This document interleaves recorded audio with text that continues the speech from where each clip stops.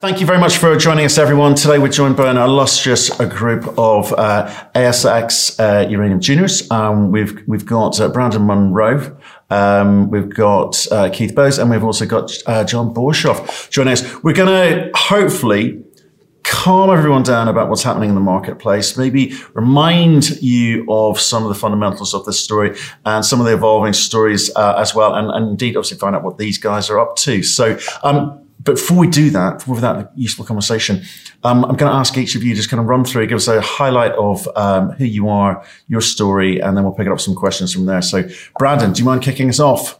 Thanks, Matt. I'm Brandon Munro. I'm the Chief Executive Officer of ASX-listed Bannerman Energy. We have the Etango 8 uranium project in Namibia. It's a very advanced project. We're just completing our DFS at the moment, and having been in country for about 15 years, done all of the feasibility work, all of the resource drilling, all of the metallurgy, and even run a demonstration plant for a few years. Thanks, Matt. My name's Keith Bowes, and I'm the Managing Director for Lotus Resources. Lotus Resources is an ASX-listed company and acquired the Kallakera asset from Paladin Energy back in March of 2020. The asset is a past producer. It's currently on care and maintenance, and we've spent the last 2 years or so really going through a number of technical studies, looking at opportunities to de-risk the project, all of which will be wrapped up in a feasibility study, which we plan to announce to the market in the next few weeks. Hi, Matt. Yes, my name is John Borshoff. I'm the MD CEO of Deep Yellow. We've got projects in Namibia. The flagship is the Tumas uranium project, which is months away from finalising a detailed definitive feasibility study. It's all going to plan, and we then will make our decision for the next step. In parallel with that, as you all know, we're finalising a merger with Vimy, and which is achieving one of our other big objectives in consolidation and diversifying our production footprint. Well, thank you very much, gentlemen. All projects in advanced state. Probably the next taxi off the rank will be these African players and developers. So I'm looking forward to having a conversation about that later. But right now, the imperative for most investors, and we've had lots of people writing to us, very, very nervous about the situation at the moment. Your companies have not been immune to this either. Stocks down across the board. What are you saying to your shareholders, Brandon? I think the message is quite clear. Most of our register are in the story because of the uranium thesis. And whilst broader equity markets have had quite a savage sell-off, and as you say, we haven't been immune to that, we've still held up pretty well. And so the message to shareholders is if they're in a position to sit tight, then that's exactly what they should be. The story is as good as it's ever been. And as a company, we're moving forward. So regardless of the short-term pain that's being inflicted on people's watch lists right now, it doesn't change one part of the story for us as a company or one part of the story for us as an industry. What about you, Keith? What are you saying to your shareholders? I think very similar to what Brandon's been saying. We're saying this is a short-term perturbation in the market. The long-term thematics are still very, very strong. We look at electrification, we're talking about zero carbon emissions. Those are still out there. The governments are still very, very pro in terms of that kind of activity. We'll get out of this. We'll be strong again. And we're looking forward to developing our project. And John, you're not shy on an opinion or two on this matter. And plus, you've been through a few cycles. I mean, is this just water off a duck's back for you, or is there something more serious and sinister? I think this is more one of the lightweight turnarounds, to tell you the truth. Everybody goes through these boom and bust. They're never pleasant. There's always sort of that bit of unknown and uncertainty people have. But look, I think we've got a sort of a major crisis at all levels, inspired by not only COVID, but by climate, by politics, and it all sort of tends to come back on energy, uranium, renewables, what mix, and it's all I think very positive to uranium. We track for maybe 4 or 5 years the 50 companies that are in uranium to one degree or another. And from a low about excluding Kazatomprom the 50-odd companies from about $7 billion total market cap up to, till 5 months ago, up to 27 billion, now down to around about 20 billion. So it's really way up off the ground, and it's sort of a downturn on a basic bed of upturn, and I think we should be comfortable that it will go back. It might take a while, but I don't think that should worry people. The turnovers in terms of shares trading on companies is remarkably low. Not just ours, we also track the others. And so it hasn't been there are some downturns where there are absolute volumes going. But here as well, volumes are relatively light. So yes, people with margin calls or whatever they may have might have a bit of an effect, but most, I think, are sort of hanging on and as Brandon said, hanging in on the thesis. I mean, you guys in Australia are going through a sort of double whammy in that front at the moment, because you've kind of got tax loss season for you guys. Your end of year is end of June, right? So do you think moments like this are good for the sector in terms of, the shaking of the tree, the kind of the violent storm shaking things up? Does it help you rotate your share register into safer hands, or is it something that concerns you? I mean, Brandon, what do you make of times like this? In principle, no distortion is good for any sector. So it's never comfortable to have volume driven by tax loss selling. And undoubtedly there is some. But to John's point, the volumes have been low. And I think what we've seen tracking, for instance, our share price, and the same can be said for certainly Deep Yellow and Lotus, is that most shareholders who've been in this thesis for a couple of years are still very heavily ahead. So it's not that we've done massive volumes at higher prices and there's a wall of shareholders out there who are looking to uranium names to try and buffer gains that they've made elsewhere. There might be a little bit of opportunistic tax loss selling. There might be people who would think that they'll sell now and maybe buy back in a week's time and rotate their stock that way. In terms of a shakeout to safer hands, I think that's already been done by virtue of people who've bought into this thesis after doing a lot of work. And because we hadn't yet emerged as an investment case for generalist investors, we don't have that weaker hands, non-committed hands as a big feature of this sector. We're still very much driven, I believe, by people who've done a fair bit of work and been in this story for a while. We haven't yet had the taxi drivers advising people that uranium's the place to be, because of course, they are the people who will run first as soon as they see some red on the screen. You should move to London. They're full of advice still.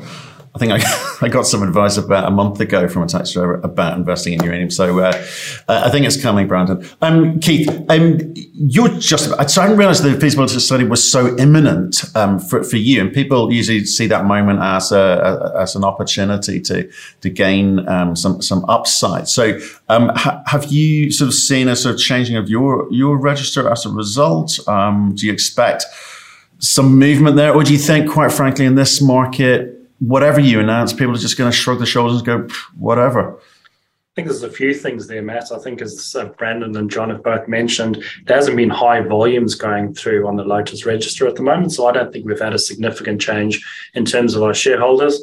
I think the biggest trades we've seen, probably the biggest sales we've seen, is through these ETF funds that obviously have a mechanism in place that forces them to sell or buy based on share prices and all those types of things. That's really where we've seen our biggest volumes move through, rather than the institutions or the funds or even some of the big retails, the high net worths that we've got. The feasibility study is an interesting one. Obviously, high expectations from our side in terms of being able to put out what I believe is going to be a great study, showing all the great work that we've done over the last 2 years to address a number of the risk issues that are fairly obvious or well known in the industry. I do think that it's not the ideal environment to be putting out a study. I think that maybe people might acknowledge that it's gone out and say, oh, you guys have ticked the boxes, as you said you were going to do, but we may not get the uplift that perhaps we were expecting a few months ago. But I'm still very, very positive about what we're going to achieve. And hopefully our share price in the next month or two will show that. John, are you worried about your share price? No, I'm always worried on behalf of our shareholders and how they perceive it. But in terms of the strategic sort of positioning in terms of where I think we can sort of give value to our shareholders, in that context, I'm not worried. And I think everybody should sort of look outside of their own silo and say, well, look, everything's gone down. The macro of lithium is great. Share prices torched. The macro of gas is up, and that's more immediate. So those effects haven't been so sort of impressive in terms of going down. But copper, a lot of them, uranium. So it's part of a general malaise, and it's not just picking on a particular commodity because of its issues with the technology at all. And I think that sort of recalibration will just come through naturally. And it's just look, just to come back, most of the pain is in the retail people who I feel most for, and the larger sort of private wealth guys, the institutions, they're sort of there, and they're not sort of pulling out. They're holding their funds. They're holding to the thematic. So and it's just to look a little bit beyond the immediate foreground and lift your eyes up a little bit and have a look toward the horizon and see. Sometimes it's small comfort, but it is real comfort when there's embedded value in those companies that are in particular commodities and positioned. But John, can I just stick with the kind of the ASX tax loss season component and how retail is behaving? I suspect that the last 6 months have been pretty brutal for everyone, right? And for technology companies, even longer, about 9 months or so. I know, and you've said you've sympathy for the retail and obviously how they're feeling, and I think that's right. But at the same time, it's about how you perceive the investment thesis and how you perceive the market in terms of deciding and defining your reaction to that, right? So it's negative if you're taking losses because you're not prepared to sit on this, but if you are prepared to sit on this, as you say, this is just a moment in time. And it comes back to saying, well, there is an energy crisis, and I think nuclear has a role to play here. So do you think people are thinking this through? Are they perhaps being too short-sighted and being sort of directors of their own position here? So, I mean, what would you say to people, I guess is what I'm asking, some of these retail people, in terms of what they're doing now, what they should be doing? So I think the downturn, we sort of looked at end March, from February, and I don't think all that sort of sell down and selling in the sort of March, April, May period, even very early June, has got much to do with tax losses at all, people think, and do that within the last 2-3 weeks just to sort of get that adjustment. So, and I think that the areas where people look in tax losses is where something's been really torched and they can get a decent tax loss to make some offset to a profit they've made. And yes, although the uranium stocks have come down by 60%, whatever the number is, and there are people up there that are sort of have got a loss. Well, some of those guys are ringing me up and saying, well, look, we're thinking of buying. Do you think we've reached a sort of near bottom and to buy in and sort of average down and do these sort of things? So I think, yes, there's always a period of sort of tax loss selling, but I don't think it's that much, and it's hidden. It's a corrugation within the general movement of these stocks and that sort of sentiment that's applied now. Over. Okay, and okay, Brandon. So if we take what John and Keith are saying on that front, do you feel that the there's an understanding of what the thesis is, because we see a lot of quite maniacal type commentary. Uranium bulls are probably, I think they're not doing themselves justice, because it's all sorts of wonderful claims, and they want to sell the idea, but it's almost too much. That's certainly what's coming into us. Like, are these guys for real, right? So there's a difference between enthusiasm with factual commentary, and then there's just too much, right? How do people new to investing or new to uranium investing, or perhaps some of the retail which have been slightly frightened off in recent times because they're nervous about the market and economy, how do they look at this on a fundamentals basis? Why is this the space to be in? I think the reason why we're still hearing the uranium bulls quite loudly is the fundamentals are still very, very strong. However, I agree with you, Matt. It doesn't help if the same record is continually played, because the world has changed. And investors are nervous if they can't pinpoint, well, what are the changes to the thesis that are occurring in this current environment? If investors are concerned about recession, they want to say, well, how does that change the thesis? Because it's not credible to just say the thesis is immaculately preserved. And that's interesting from a uranium point of view, because I can argue that it's a very defensive investment if your scenario that you're concerned about is a worldwide recession or an economic slowdown.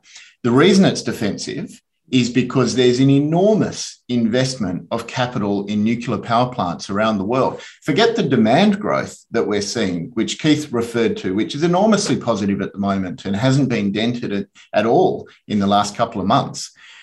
But if we just ignore the demand growth, then we've got an investment around the world that constitutes more than 10% of the world's electricity. And uranium fundamentally is driven as a supply story. It's a lack of supply over the next few years. So regardless of what happens with demand, or regardless of how optimistic you are on demand, that supply is what's driving the investment thesis.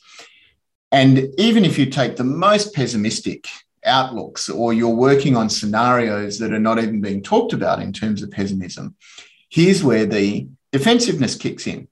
Because if you're operating within an energy crisis, first of all, the most important allocation of resources is towards energy.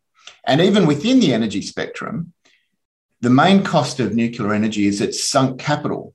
The cost of uranium is relatively insignificant. The U3O8 is typically 6 to 8% of the cost of the power.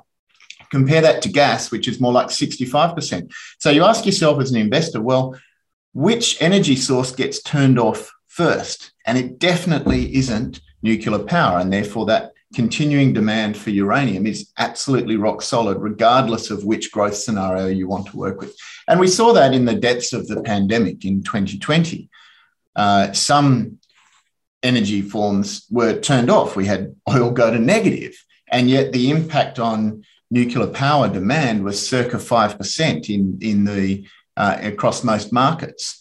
So it has changed, sure. The world is not the same as it was 6 months ago, but nonetheless, the thesis for uranium is still as strong. And for the reasons that John also mentioned, we've got tremendous winds that are pushing the thesis along, because nuclear power is becoming the preferred form of solution for the current energy crisis we've got. Except in Australia, where you've got a politician saying it's one of the most expensive forms of energy. The fact that they're even talking about it, Matt, just shows how much progress there's been. It's been a taboo subject in Australia for as long as I've been an adult. But you're saying he's wrong. You're saying he's wrong, though. Yeah, definitely. If we're talking about Chris Bowen, we are. I'll call him out. He's been absolutely wrong.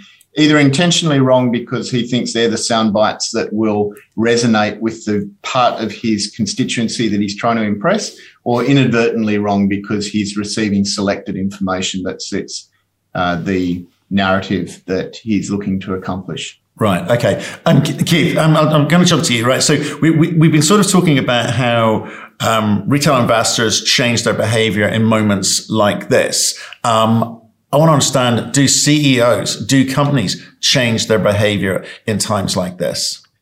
my straight up answer would be no. I think, as we've tried to talk about previously, the macroeconomics or the thematics are still there. We're still in a very, very strong position from a uranium market perspective. Brandon hit on an absolutely critical point, I think, in that if you just have a look at the way things are going at the moment, what you might call the base load or so of the existing 495 reactors around the world is more than enough to be able to drive the demand that's needed from the existing or future producers coming online as well. So I think that's, really strong from that perspective. As we've mentioned before, and John's has, in all his experience, has been through this on a number of occasions. This is not even the worst cycle we've been through at the moment. So no, we're not changing our plans at all. We're still very, very confident about the market. We're very, very confident about our projects, and we're just going about and doing things exactly as we planned to do them 6 months ago, 12 months ago. So you've got no defensive strategy. Look, there's economists out there talking about we're heading straight on into a recession. As we've seen, that the market's not immune to conversation like that. You guys are not immune to conversations like that. And behavior has demonstrated that you guys are not immune. But yet at the same time, with this energy crisis that we're walking into, and we're talking about the return on investment on energy produced for nuclear is extremely strong case. But that's got to affect you guys, your company's behavior or your ability to raise capital, or does it? Basically, look at it where things are happening. The only CEO in uranium or any other commodity that would be worried is if he hadn't raised sufficient money to get him into the neck, some oxygen in the tank. And some of those may have been caught a little bit because they're sort of recently in the system. But most of the companies have got sufficient cash to take them through a conceivable period of time, and not in a hibernation mode, but in an active, sort of progressing toward wherever their respective objectives and ours as well. So in that context, we're not going to the market. I think the real issue is to show that what is showing at the moment is the absolute fantastic nature of this nuclear. All of the shenanigans that are going on with fuel supply, with gas being short, with coal-fired power plants needed to come in Germany, those beautiful beasts are just producing electricity because they've got a fuel tank with 18 months in them. And they've got another sort of, at least one other replacement in them. So they don't sort of respond to the vagaries of, whether gas is not. And gas, what have they got? A 30-day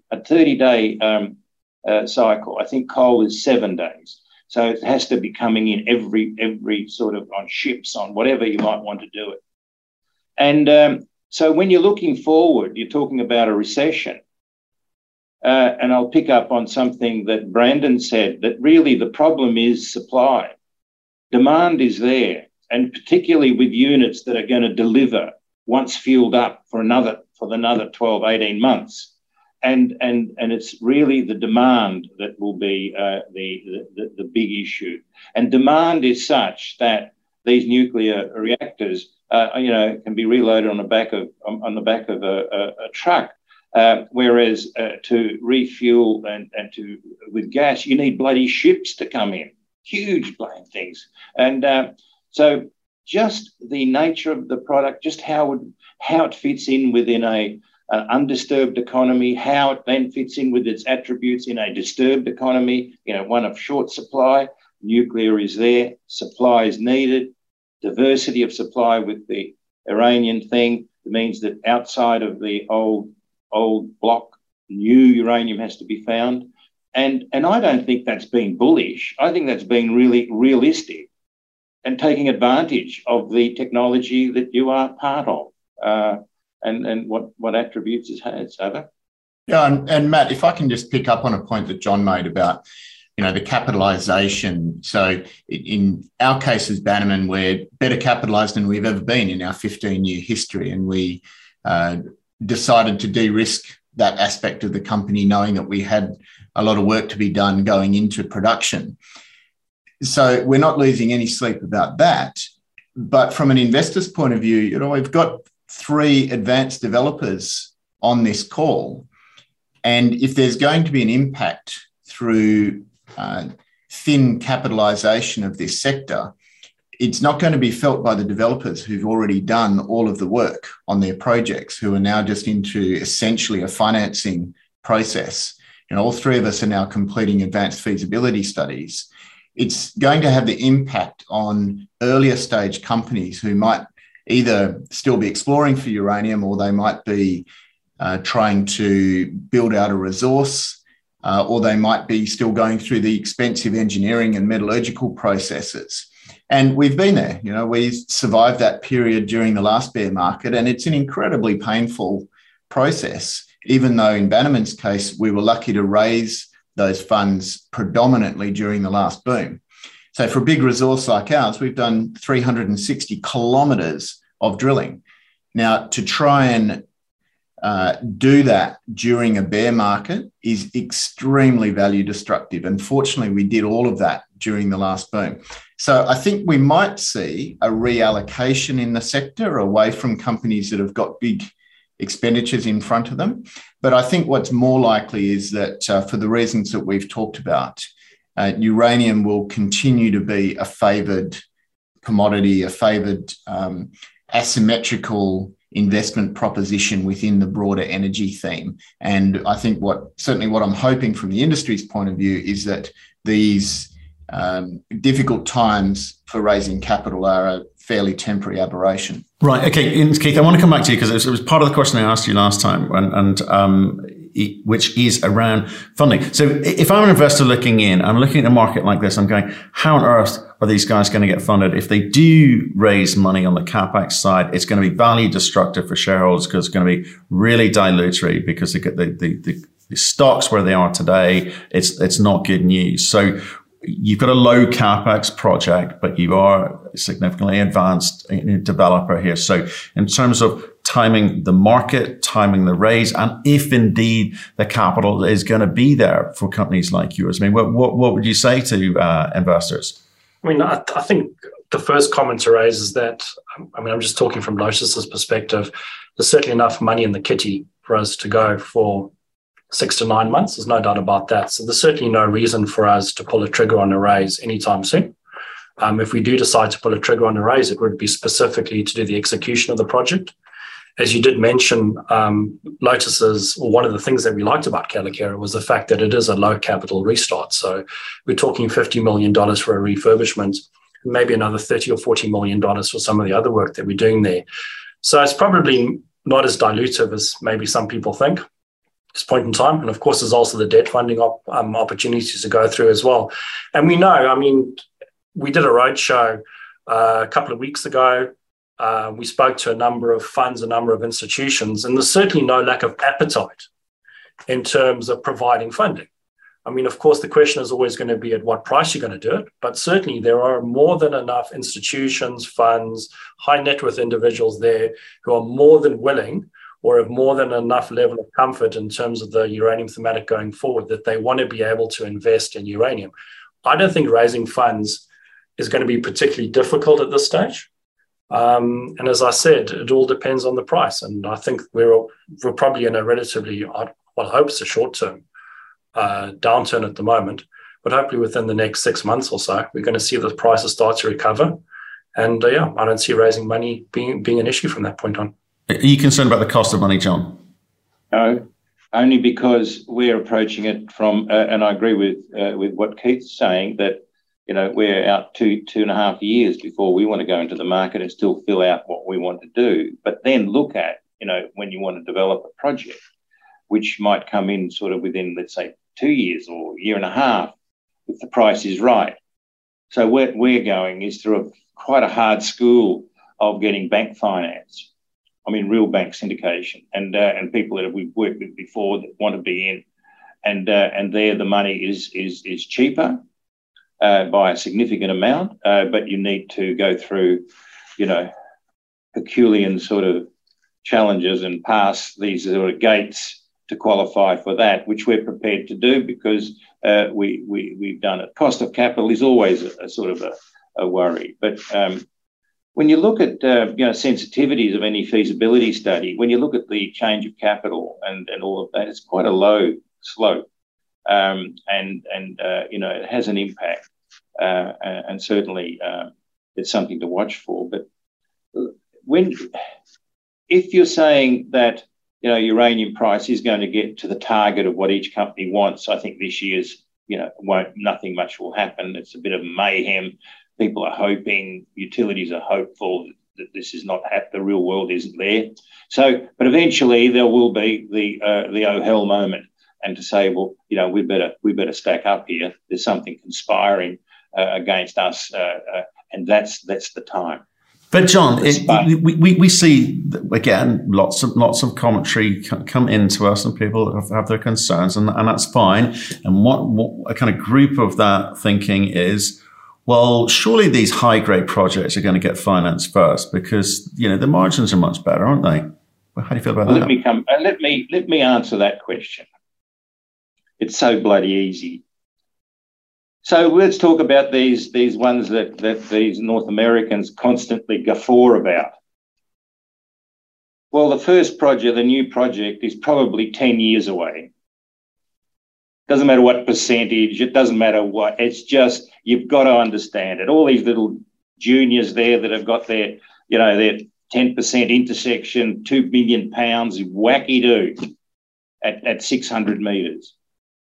So it's the pitch, it's the story. Let's come to Africa now.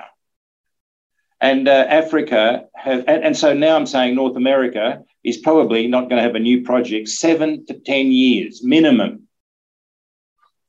Now Africa, now let's go to South America. That's absolutely not going to have anything new coming in. The whole Kazakhstan, they're just within the sort of frame, and they've got their issues. Australia is doable but hard, and Africa is the place that will be new projects in the next 2 to 6 years. And I'm not saying 6 years delay on some, but they will just phase in those that want to come in at that time. So here is a continent that can put new product into the planet, unlike any other continent. So don't give me your bloody 10% pitch blend and how this is going to change development. Yes, it will, but that's down the track. And that's why I think Africa is a standout in terms of what it will be able to deliver, or potentially it has got the ability to deliver in the near term, unlike any other continent on Earth, apart from Kazakhstan, and they got their issues. But can you make money? Can you make money? It's all low grade, John. I know you're stirring me now, and I know that, and I'm not going to bite, but I'm going to tell you that you only have to look at the feasibility, the studies, ours. Yes, we can. Okay. And it's not just grade is king. There's a lot of other things there that happen. And how do you think we got Langer Heinrich, Paladin, 600 ppm, and it became a tier one producer. And at the $65, $70, a good return. And so, it's yes, we can make money. Okay. Brandon, can you anything to add there in terms of economics? I mean, look, absolutely. Grade is an important input into economics, but the advantage of us all being very advanced developers here is that we've got all of the inputs. So we've got robust economics that takes into account grade, but it also takes into account mining method. As John says, it's an awful lot easier doing conventional open pit than it is doing underground mining at a high grade, when it's robotic, when it's deep underground, when you're perhaps operating under a sensitive system. You then have metallurgy to think about. And the reason why Namibia has the lowest grade mines in the world is because those grades have very achievable metallurgy. And so in our case, We've got exceptionally good metallurgy that can be heap leached, and we've demonstrated that through a pilot plant for 4 years. You've then got access to port. So you can have the best grade in the world, but you can't actually make money mining a spreadsheet. You have to be able to mine the deposit. So you've got to have port access. You've got to have Class 7 shipping capability, as we have in Namibia and as we've had before in Malawi. You've got to be able to get infrastructure to site. And Namibia is tremendously endowed with infrastructure all around where John's project is and where Bannerman's Etango project is. When you come to open pit mining, your key cost differential is your strip ratio. So in our case, we're very lucky because the project presents at surface. So the stripping ratio is very, very low, particularly during the years when we'd be paying back financiers. So the point I'm making is, yeah, grade's very important if you're looking at drill results for a pre-discovery intersection, because it's the only data point that you've got except perhaps the jurisdiction. But once you've done your definitive feasibility studies, you've got so many data points that you shouldn't just look to the grade. What you should look to is the costs and the quality of the feasibility work that's been done and the quality of management and all of the surrounding circumstances that dictates whether you're going to be mining a mine or whether you're hoping to be mining a spreadsheet. Okay.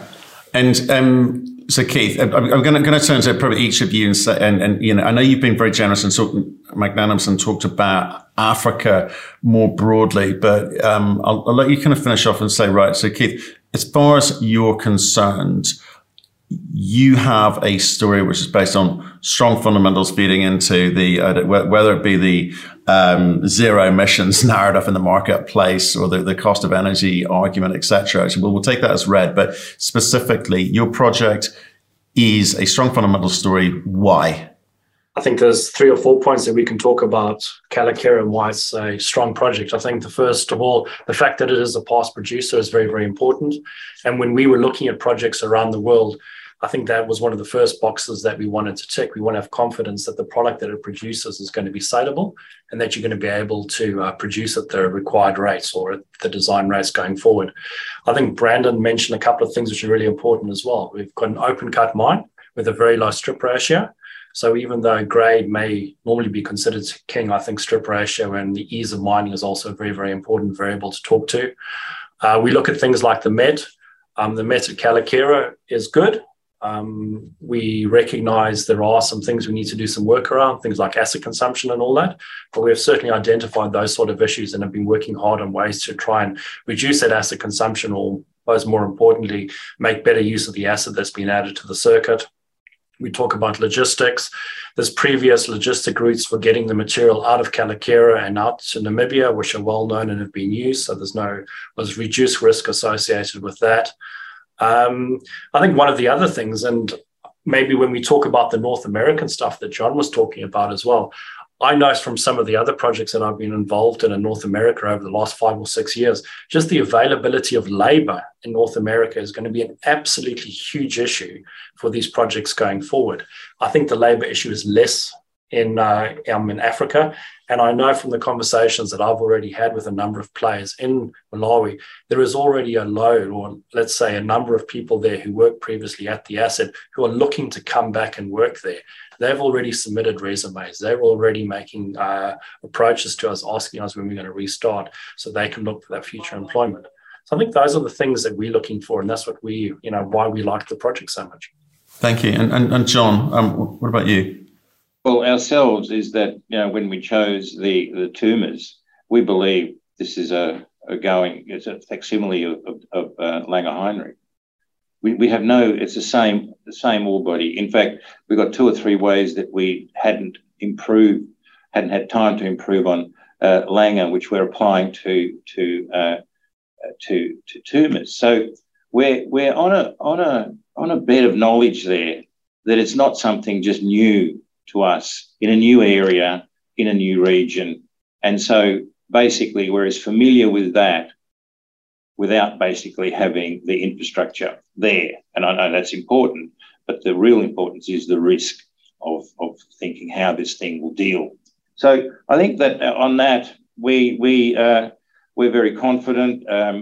The other thing is that these countries, and I'll talk on behalf of Malawi as well, which I feel I can, and Namibia, of course, is that people believe that these countries will allow uranium to be delivered, and in regions where there's been no prior history of uranium mining, and where people are starting off fresh, blank, educating everybody that walks in, governments and all, that becomes a harder task. So one of the reasons why, and I'll come back to Africa, Niger is there, Malawi is there, Namibia for sure, it's had a long history. So they're and that then means that Namibia or Africa will be investable. Because, well, okay, so what do you want? Do you want a project in the next 2-3 years when you need product, or wait somewhere for 8 years where you're just going to be rationing your plant because of lack of fuel? It all starts working to the favour of, yes, countries within Africa, but Africa generally will become more important and relevant in this time where the supply diversity is becoming an absolute essential and an imperative, in fact. So I think it's in a good space. I think, yes, the market is down, but there's the building and working to that future where if you really look at it and do even your own thing and say, right, uranium price has to reach certain levels by mid-late next year. And because why is that? Because you've got to look at those people who are wanting product, if they do sign up then for delivery 2 years later, and imagine what the supply-demand thing is going to be then.